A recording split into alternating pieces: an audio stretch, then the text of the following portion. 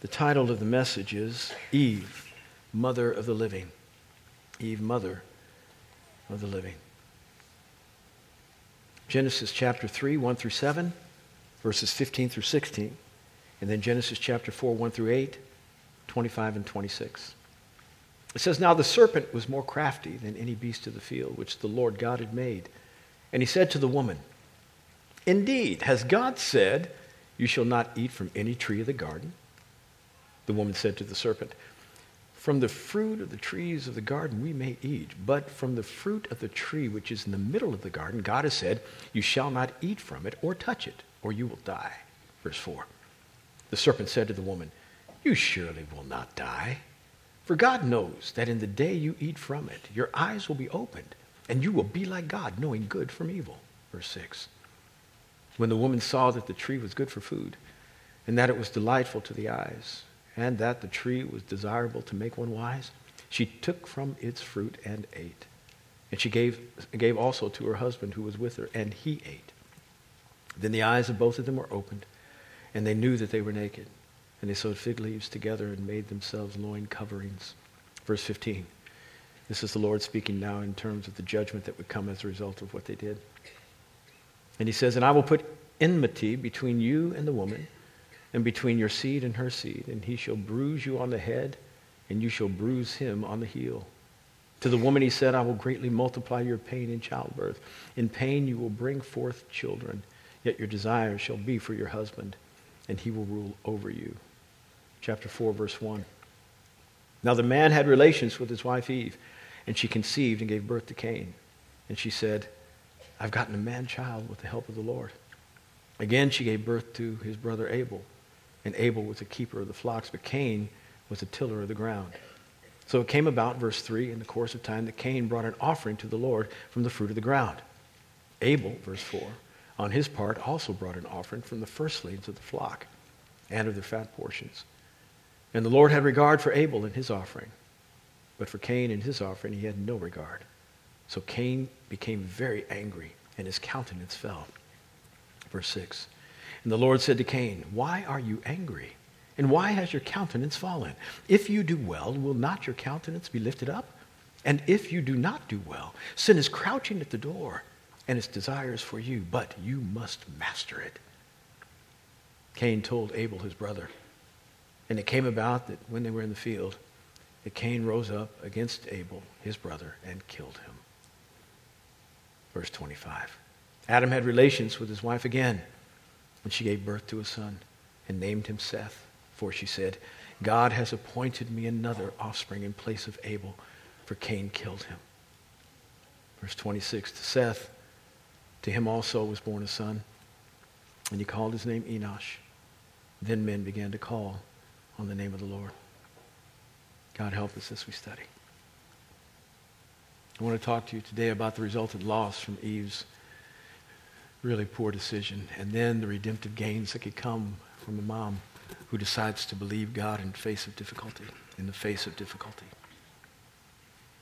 Eden was amazing. I mean, it was amazing. There's no way to describe it in our terms, because everything that we think is really great in terms of say, an idyllic place to live or a place to go on vacation, probably would classify as the slums of Eden. Eden was perfect. Perfect. We don't have anything on the planet that's perfect. Everything we judge as being really great is how many flaws it doesn't have. There's always something that's not right because people are running it. And so the stuff we think is fabulous because most of the stuff we wouldn't describe as fabulous is horrible. But with Eden, perfect. There was nothing wrong there, no lack, no risk of sunburn with no clothes. There was no sense that you might get skin cancer. There was no sense that you couldn't drink from the water, that somehow you get a parasite. You just went to the trees for breakfast. You had to work. Adam had to work. Every man has to work. The difference between Eden and out of Eden when they sinned, and as a result of that they had to get kicked out, was that when they got out of Eden, his work now was by the sweat of his brow. In Eden, there was no hard work. It was fun work. It was good work. It was perfection, literally. It was supposed to be a reflection of heaven on earth. God wanted to replicate for mankind a place that was supposed to be representative of where he lived. And heaven and earth were different and distinct, but they weren't separate. It was like you went from one room into another when you came to earth. No distinction. That great. Nobody who lived on earth, if Adam and Eve had kids in the garden, would have thought they needed to go to heaven to find a better spot. This was it was perfect. Perfect. But man had something bent on the inside that wasn't satisfied with what God provided. No flaw in it. It's just that they felt they didn't have everything they wanted. And so the enemy was able to leverage the moment and say, you know, God's kind of small. He's concerned that you might be competition. And he's really concerned that you might take his spot. That's why he doesn't want you to eat from this tree. He's concerned you're going to be just like him. And he doesn't want that for you. The enemy began to take the things that were really good and make them seem not enough. Are you listening to me?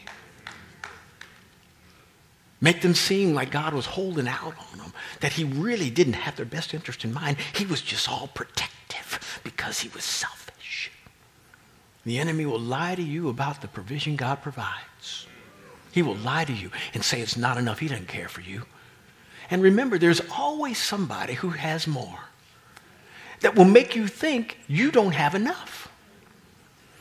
Always. And there are people who have less that think you're that person. So everybody is thinking, God's not fair. I need more of that. They think I have it all, but I don't. I need more of what they have. It's the lie of the enemy. There's something really special about contentment. Contentment doesn't mean you're satisfied. There are things that God has done in my life, so many things that I could not have done on my own, that make me content every day of my life. If I went to heaven today, I'd be good. I'd be so good.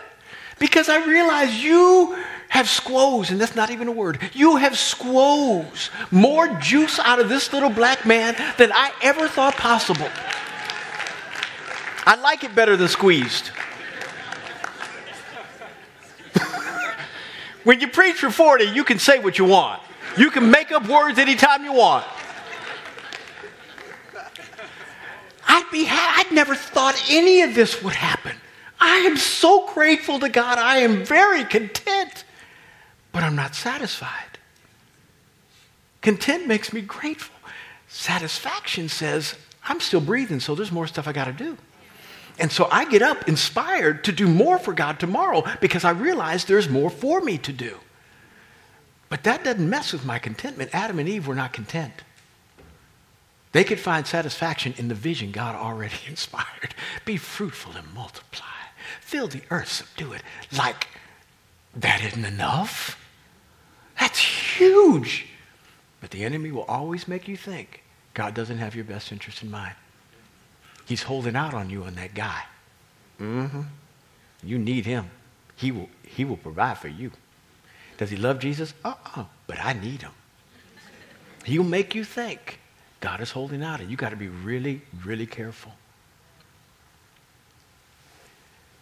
As Eve was not listening to God, but listening to the wrong voice, she ate from the tree of which she should not have eaten, and gave to her husband who was with her.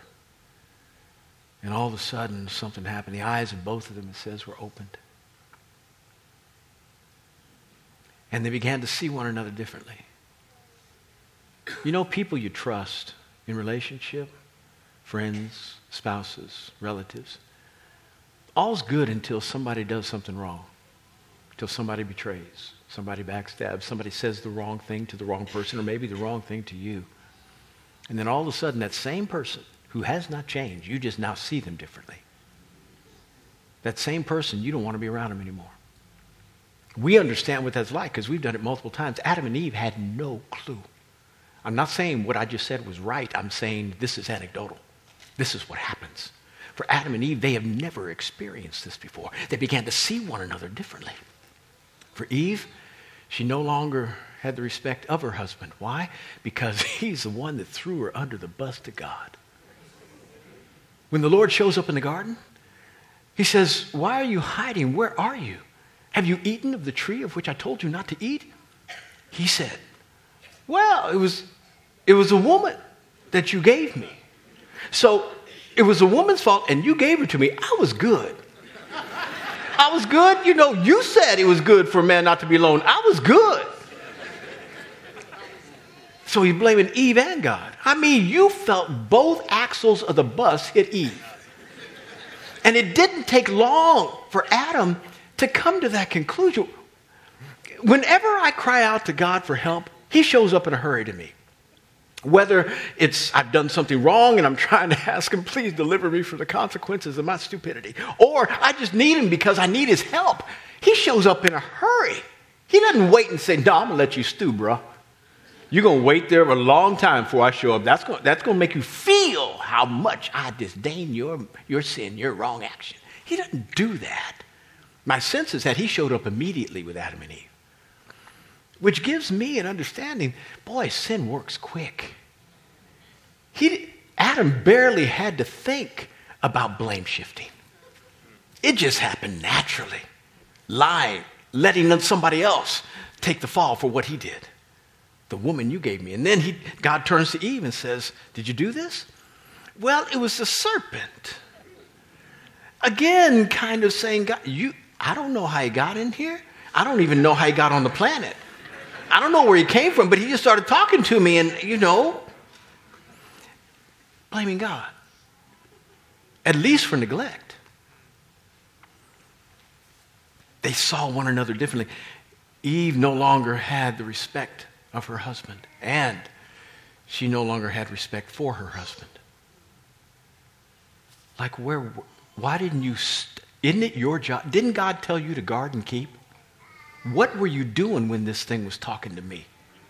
Why in the world did you let this happen? That's what was going through her brain. And for Adam, how could you have allowed yourself to be deceived by that serpent? They saw one another differently. It was horrible. Their lives would change forever. And the judgment that would come upon them was almost unbearable.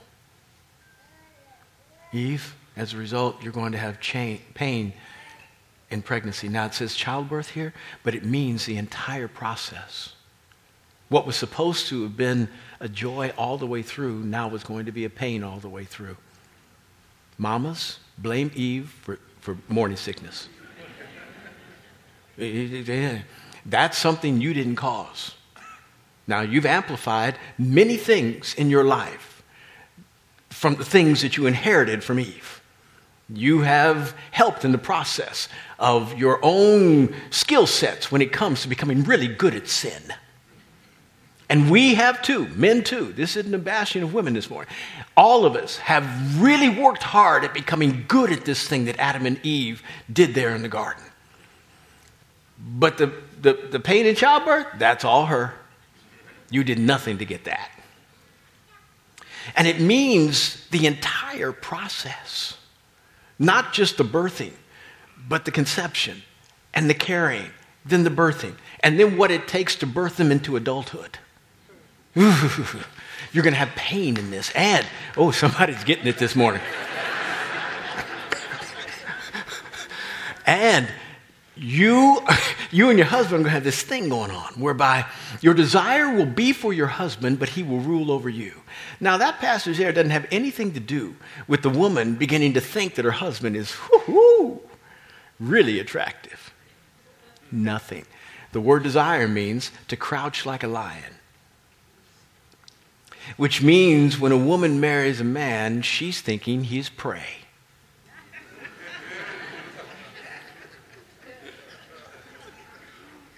I know you think much of yourself, men, but this is the tendency that a woman has when she says, I do. Why? Because she knows she's marrying incompetence.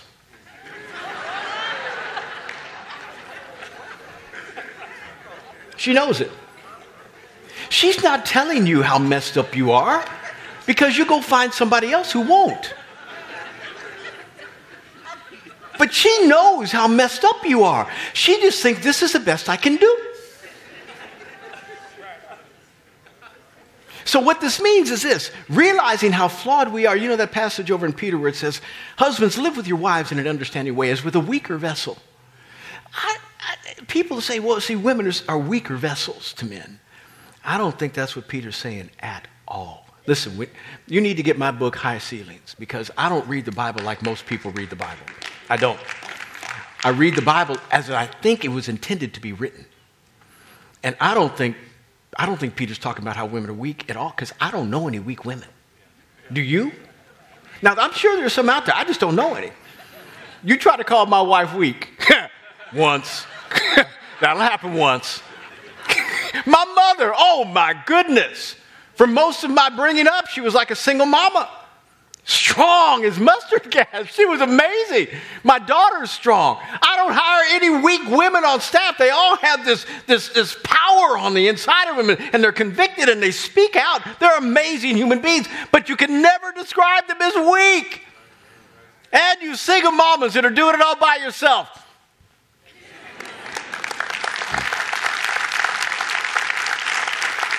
I mean, I know you won't do, but I'm flexible.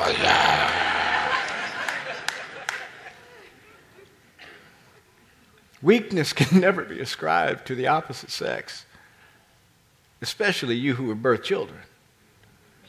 Any man who calls a woman weak and he hadn't birthed a child, it's a fool, absolute fool. Taking too long on this point, I think what he's saying is this. Husbands, live with your wives in an understanding way because they're in a weaker position. They have to follow you. So you better live with them in an understanding way, understanding they chose you knowing that they were choosing incompetence. There are some things you can do that will help. There's no question. And if I were to do a marriage seminar, both of you are incompetent.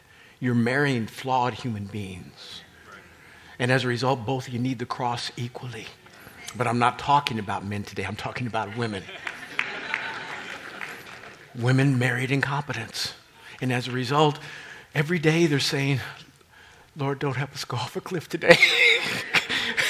Help us not to go left when we should go right. Oh, he's making a bad decision. He's quitting his job. How are we going to eat? Oh, my God in heaven, what is he thinking? He won't listen to me. He won't talk to me. I have good ideas. I can't believe this is happening. What am I supposed to do? I can't stop him.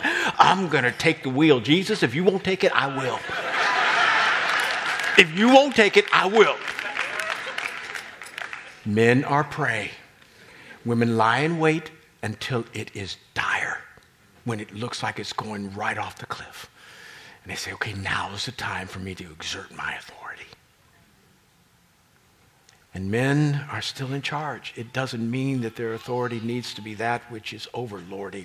Anybody who does that is not a good husband. You don't tell your wife what to do. She's a partner with you. In fact, your authority needs to be best expressed in the way it sacrifices for their benefit. This is how Jesus said men ought to be. Husbands, love your wives as Christ loved the church and gave himself up for her.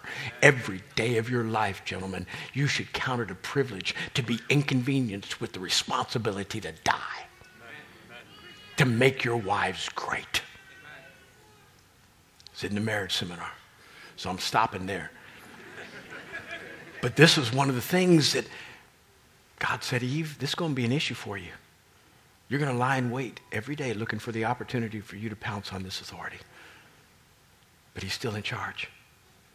It's hard. You blew it.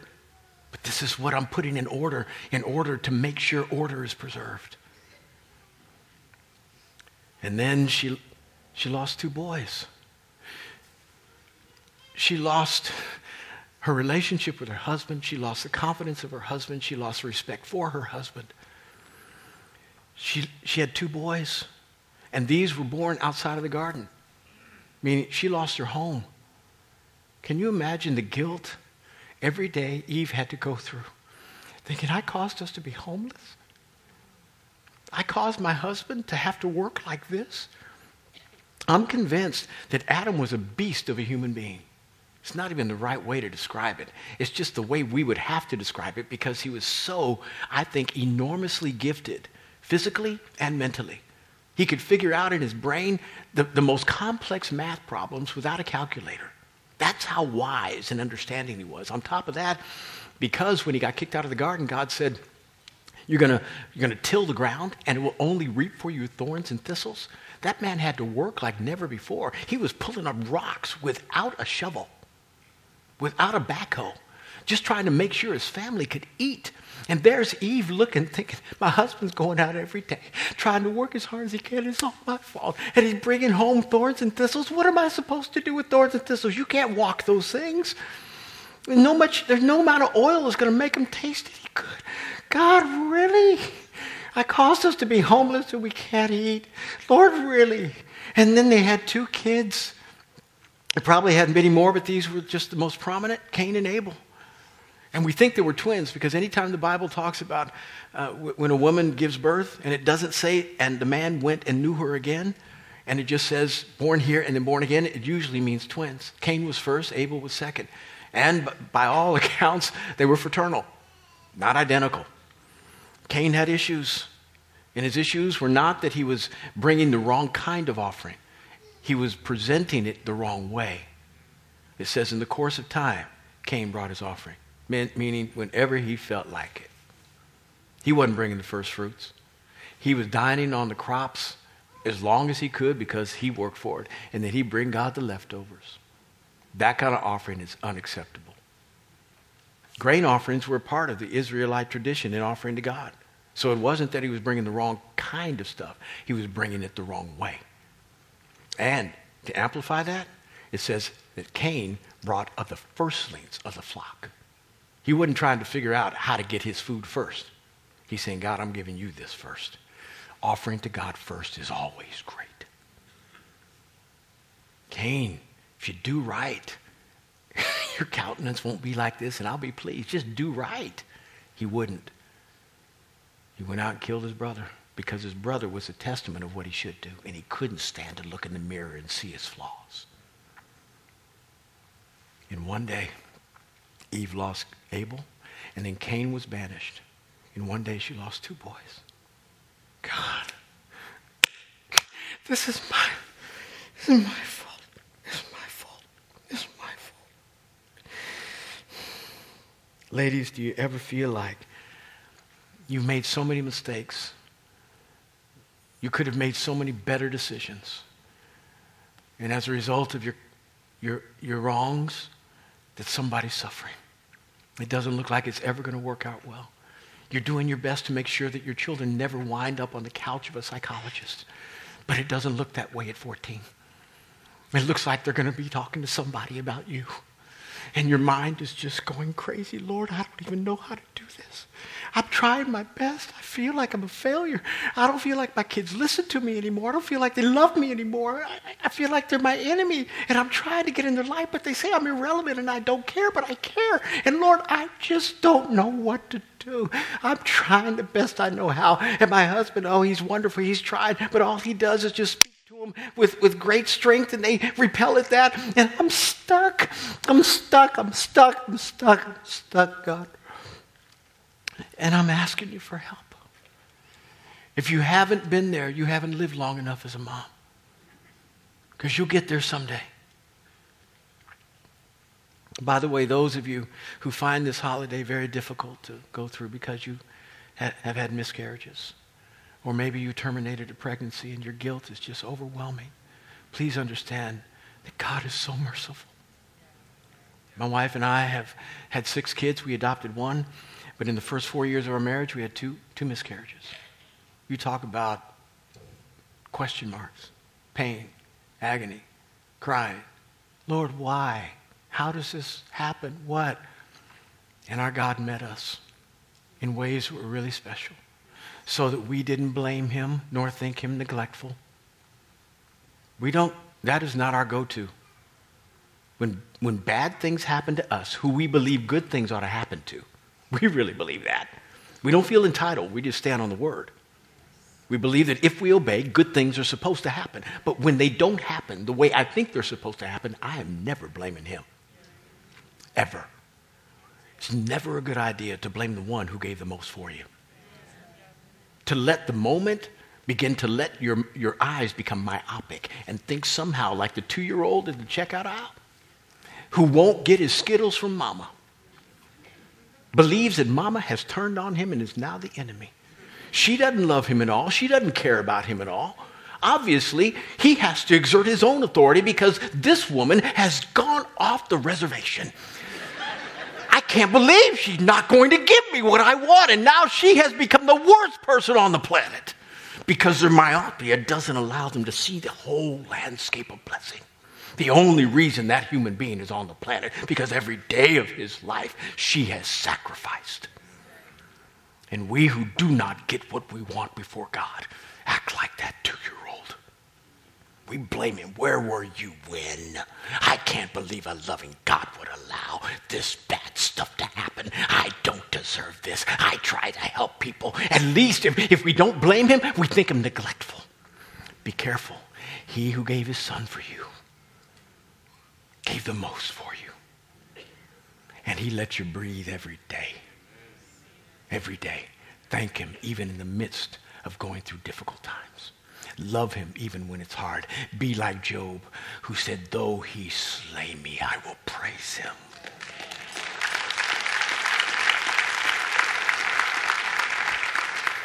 Eve, I've lost everything. I've lost everything. But God said this to me. I remember he said this one thing in the midst of all this lack. He said this one. I remember this one thing, that I would have a son who would crush the serpent's head. Crush his head. His heel will be bruised. It won't be an easy fight, but he will crush him. And though I don't have these two anymore, I'm not quitting. Everything on the inside of you will make you think that the difficulty and the failure you're experiencing now is permanent. You need to press. You need to get up every day and hold on to the word. Know that God has good for you, mama. Because you may not be able to crush the serpent's head like you would like. But if you keep going, one of these babies you birth, you keep going, you believe. And I know it doesn't look like it now. I'm not going to tell you all the things through which my bride and I have been. I know you think that somehow a pastor's house is like heaven on earth. Ha! We went through some stuff. I've been through things. I've been places I didn't want to go with my babies. Places where no pastor ought to be with my babies. And I believed, she helped me believe, we believed together every day that God was going to fulfill his word, even though our eyes didn't tell us so. That someday our children were going to do that to the enemy's head. Someday. Eve didn't quit. She didn't quit. She didn't get discouraged by the moment. Both their boys were gone.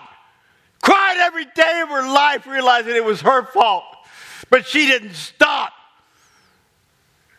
Baby, let's do this again. Adam, let's do this again. We're going to get another baby. Got Seth. And Seth had Enosh. It says, then men began to call on the name of the Lord. She lived long enough to see the promise come to pass. She just didn't quit. She kept believing. She kept trusting. Eve does not get enough credit for being a woman of extraordinary perseverance. And mamas, you've got something on the inside of you inspired by the Holy Spirit that I know will not allow you, even when everything else says stop, will not allow you to stop because you realize there's something beyond today. Tomorrow is there. And I know if God said it, I am one day closer to seeing him do what he said than I am further away. Simply because he said it then doesn't mean I'm further away from it happening. Meaning if I walk every day, if he said it then I mean I'm one day closer to it happening. So I'm going to trust you, even though today seems like a train wreck. I'm going to trust you, oh Lord. That somehow or another my marriage is going to be better. Somehow or another I'm going to become a better parent. Somehow or another my children are going to get some sense. That might work someday. Somehow or another things are going to be so great that we're going to praise you. And we'll realize it wasn't us, it was you. And more glory will go to you rather than my skill in parenting. Mamas, you are outstanding. Trust him. Don't let today be the definer of your tomorrow. We are grateful, Cynthia and I, for all the stuff through which we had to go to get here. It hadn't been easy, and most of it has not been fun. But we found God in special ways through it. And as a result, we've been privileged to now have 4 kids in ministry in this church. Children who love. Tellis is becoming senior pastor. The baby boy who just graduated yesterday. This is really good. I mean, it's not just good to have him graduate, but it's good to have him graduate and have a job. He's going to become the youth pastor. Grant. And lest you think this is a nepotistic thing. Okay. I can't defend it hardly. But generally speaking, the way people get hired from my family is that other people on staff say, they're great, we need to employ them. I don't. They have to work out an employment agreement with somebody else. I'm not in it at all. The only way they get hired is because they're competent. And the only reason they get a position is because they deserve it.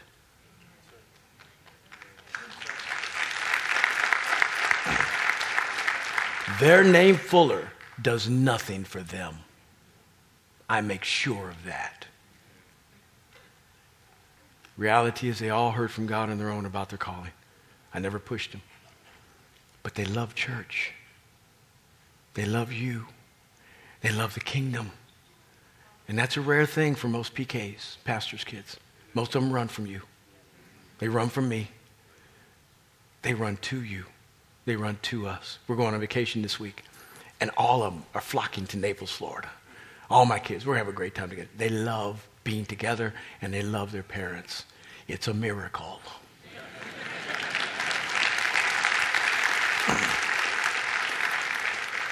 At least a miracle that they love their dad. Their mom is easy to love. Mamas, let me pray for you. You are outstanding human beings. Your perseverance and your